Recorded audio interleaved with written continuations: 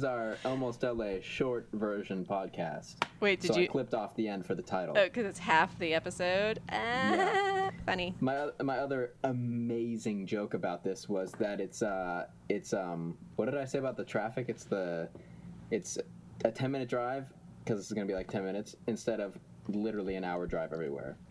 So most of our podcast length times are where it would take to get literally anywhere in LA, and this one is if no cars were in LA.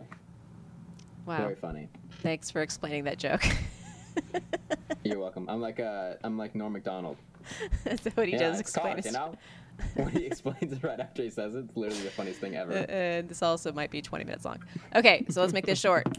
All right, I decided to talk about we're going to do short episodes on architecture a little bit and the Googie architecture in Los Angeles. If you're ever wondering about some of the weird-looking buildings around town, specifically the LAX airport theme building, which is the space-age UFO-looking thing, and then a couple houses, and then whatever. So anyway, after World War II, the atomic age in LA was looking to the future and was a little obsessed with cars and outer space.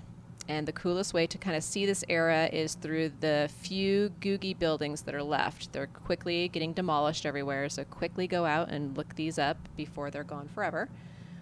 So Googie architecture, if you're asking, was named after the 1949 coffee shop called Googie's Coffee Shop, formerly located at Sunset and Crescent Heights, and it was designed by famed architect John Lautner. Googie's was a car-oriented architecture made with prominent angled rooftops, large expansive windows, bright colors, and eye-catching signage to entice the 50s and 60s car cruising culture, so they would see these places, want to exit, and go in and spend some money. Okay, because remember back in the time that was the cruise culture. You know, you take your car out and you're cruising around.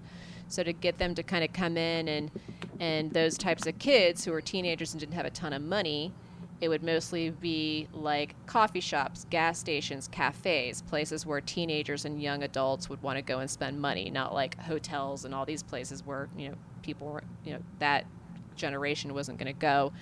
It was places where that generation was going to frequent. And Googie's itself, the namesake of the architecture, was demolished in 1989. So some places you can go to see this architecture is Norm's on La Cienega, Pan's on La Tierra? Sorry, I just had a brain fart. I used to go down there all the time.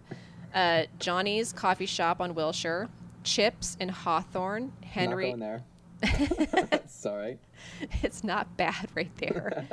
Henry's in Pomona, which Lautner actually designed. So Lautner designed Googie's, and Lautner designed Henry's, but Norm's, Pan's, Johnny's, and Chips is all like type of John Lautner architect. McDonald's Downey. The McDonald's in Downey, which is one of the first McDonald's, and then the Bob's Big Boy Broiler, which is also in Downey. Downey had the huge car cruise culture we talked about in the Carpenters episode. That was a big, huge area where they would cruise around. So the first place I want to talk about literally is a flying saucer house, and it's called the Chemosphere, and it's at 7776 Torreyson Drive.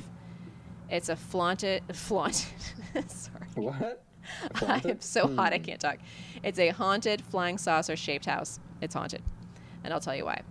In 1957, Leonard Malin, who was an aerospace engineer, was given the lot in the Hollywood Hills that was on a 45-degree angle. So the whole lot was kind of on a place that was unbuildable. Basically, at first glance, he was giving a barely unusable piece of land thanks to his father-in-law, who gave him the piece of land. His father-in-law was like, "Take this, stop marrying my daughter, and try to build a house on here, you dum-dum."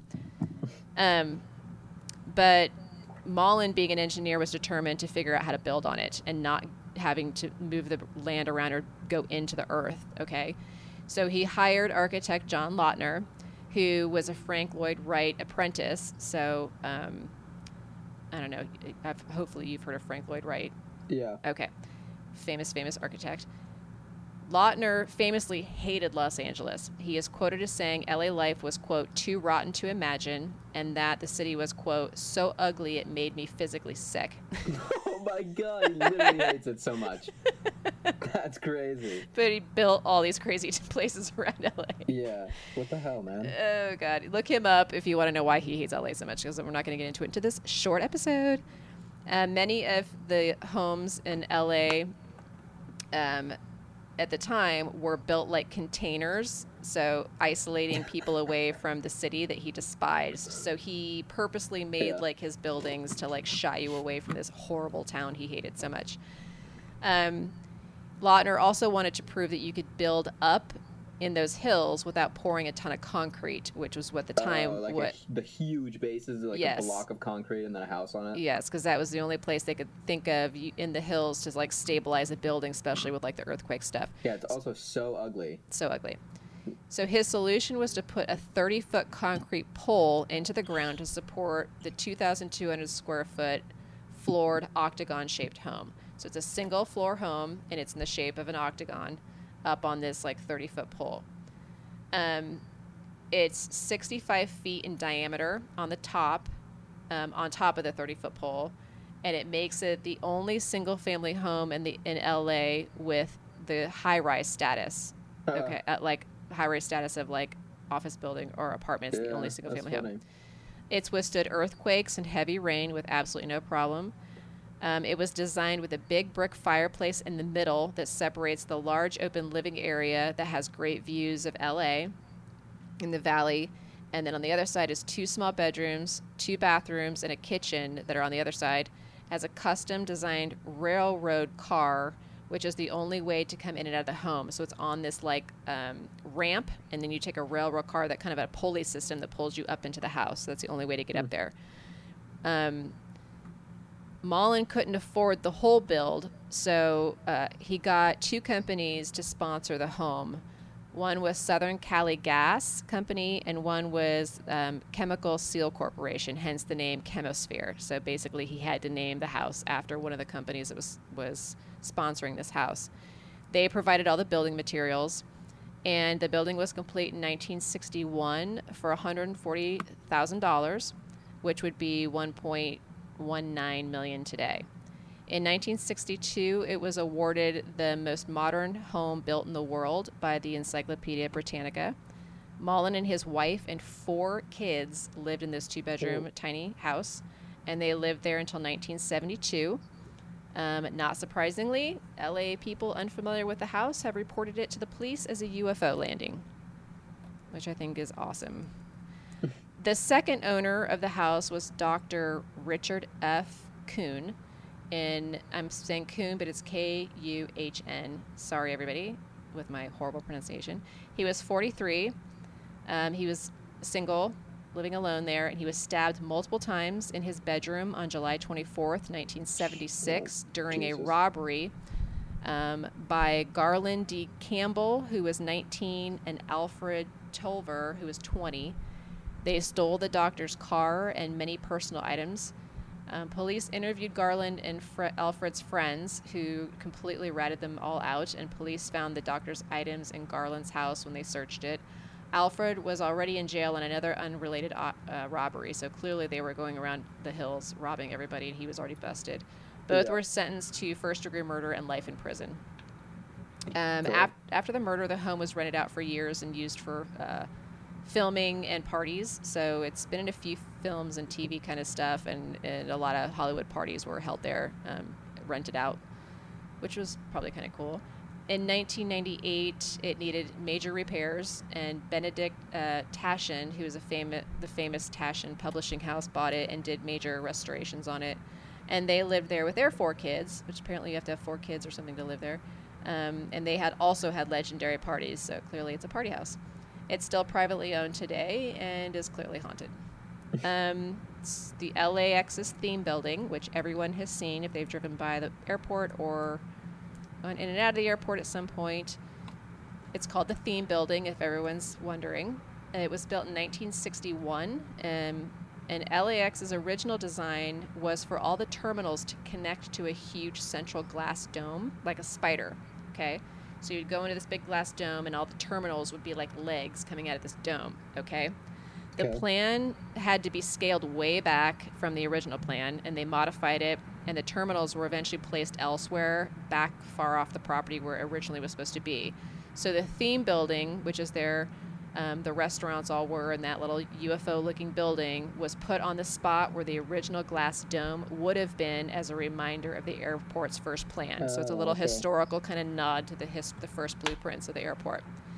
The flying saucer is in Googie style, and it's now widely said that the biggest designer that worked on it, his name was Jin Wong, but that's kind of a new thing. I'm assuming there was some racial bias about who was the biggest architect on the project, but the team that worked on it, the company that worked on it, was Pereira and Luckman, and they built the building and the design to kind of honor LA's aeronautics history and pulp culture. So combining that like World War II defense aeronautics history with the pulp culture, the music, the movie industry and music and all this stuff going on. It has four 135-foot tall arches, and the globe-looking restaurant, which seems to kind of be floating in the air. Yeah. Essentially, it looks like a UFO, basically. Mm-hmm. The theme building's first restaurant was called Host International, and it had menu items from Sweden, Japan, Mexico, and France, and other restaurants. It was very international. And the waiters also had to wear uniforms depicting cultures from around the world, emphasizing the international theme of the airport. In 1961, it was the largest airport restaurant operation in the world. Wow. The building was dedicated on June 25th, 1961 by Vice President Lyndon B. Johnson, who my dad thinks killed JFK, going back to our other episode. Really? Yes. All right. We'll get into that conspiracy theory later. Most people probably remember the Encounter restaurant, which opened in 1997, that are probably listening to this if you're my age. And the restaurants originally rotated slowly, giving diners a 360 view of the area. The interior was very Jetsons, the Jetsons cartoon, which appeared in 1962, the year after that building was built.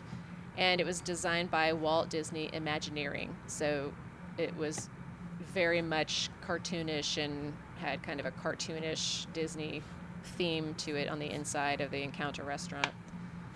The theme building itself has undergone numerous repairs since the early 2000s, including a $12.3 million retrofit for earthquakes, but it looks exactly the same as it was built in 1961. After 9/11 and with tightened security, travelers stopped using the restaurant leisurely because, getting food there, because it was obviously very difficult to eat there, try to get through security, or go through security, come back, whatever. So it just became kind of a pain, and also with the traffic and all that. I was there around 2001, and, it was a cool kind of concept to eat there, and it was kind of funky inside, but you have to deal with the parking and the traffic, and you have to pay for parking. It was a whole thing. Yeah. So I think people just eventually stopped going. And so locally it made no sense. You might go there for like a night out to kind of be different and quirky, but financially and time-wise it makes no sense. The site was eventually closed permanently in 2013, and in 2018, the Bob Hope USO that used to be in the main terminal relocated to the theme building, and they have a 20-year lease, so they will be there for a while. And there's an observation deck that was opened until very recently, but I'm kind of Googling it. It says it's closed now, but I would call if you want to actually go. But there is an observation desk at the top that's really cool that it may or may not be open. I can't confirm. I couldn't get a straight answer. So if you want to check that out, feel free. But there you go. That's the Googie style, which is slowly disappearing in Los Angeles. So check out some of those places. Look it up if you want to go. But it's a very kind of quintessential 50s, 60s architecture that is kind of not going to be around much longer. So there you go. There's our short episode, Aiden. Thanks for listening, guys. Stop yawning. Sorry. Thank you.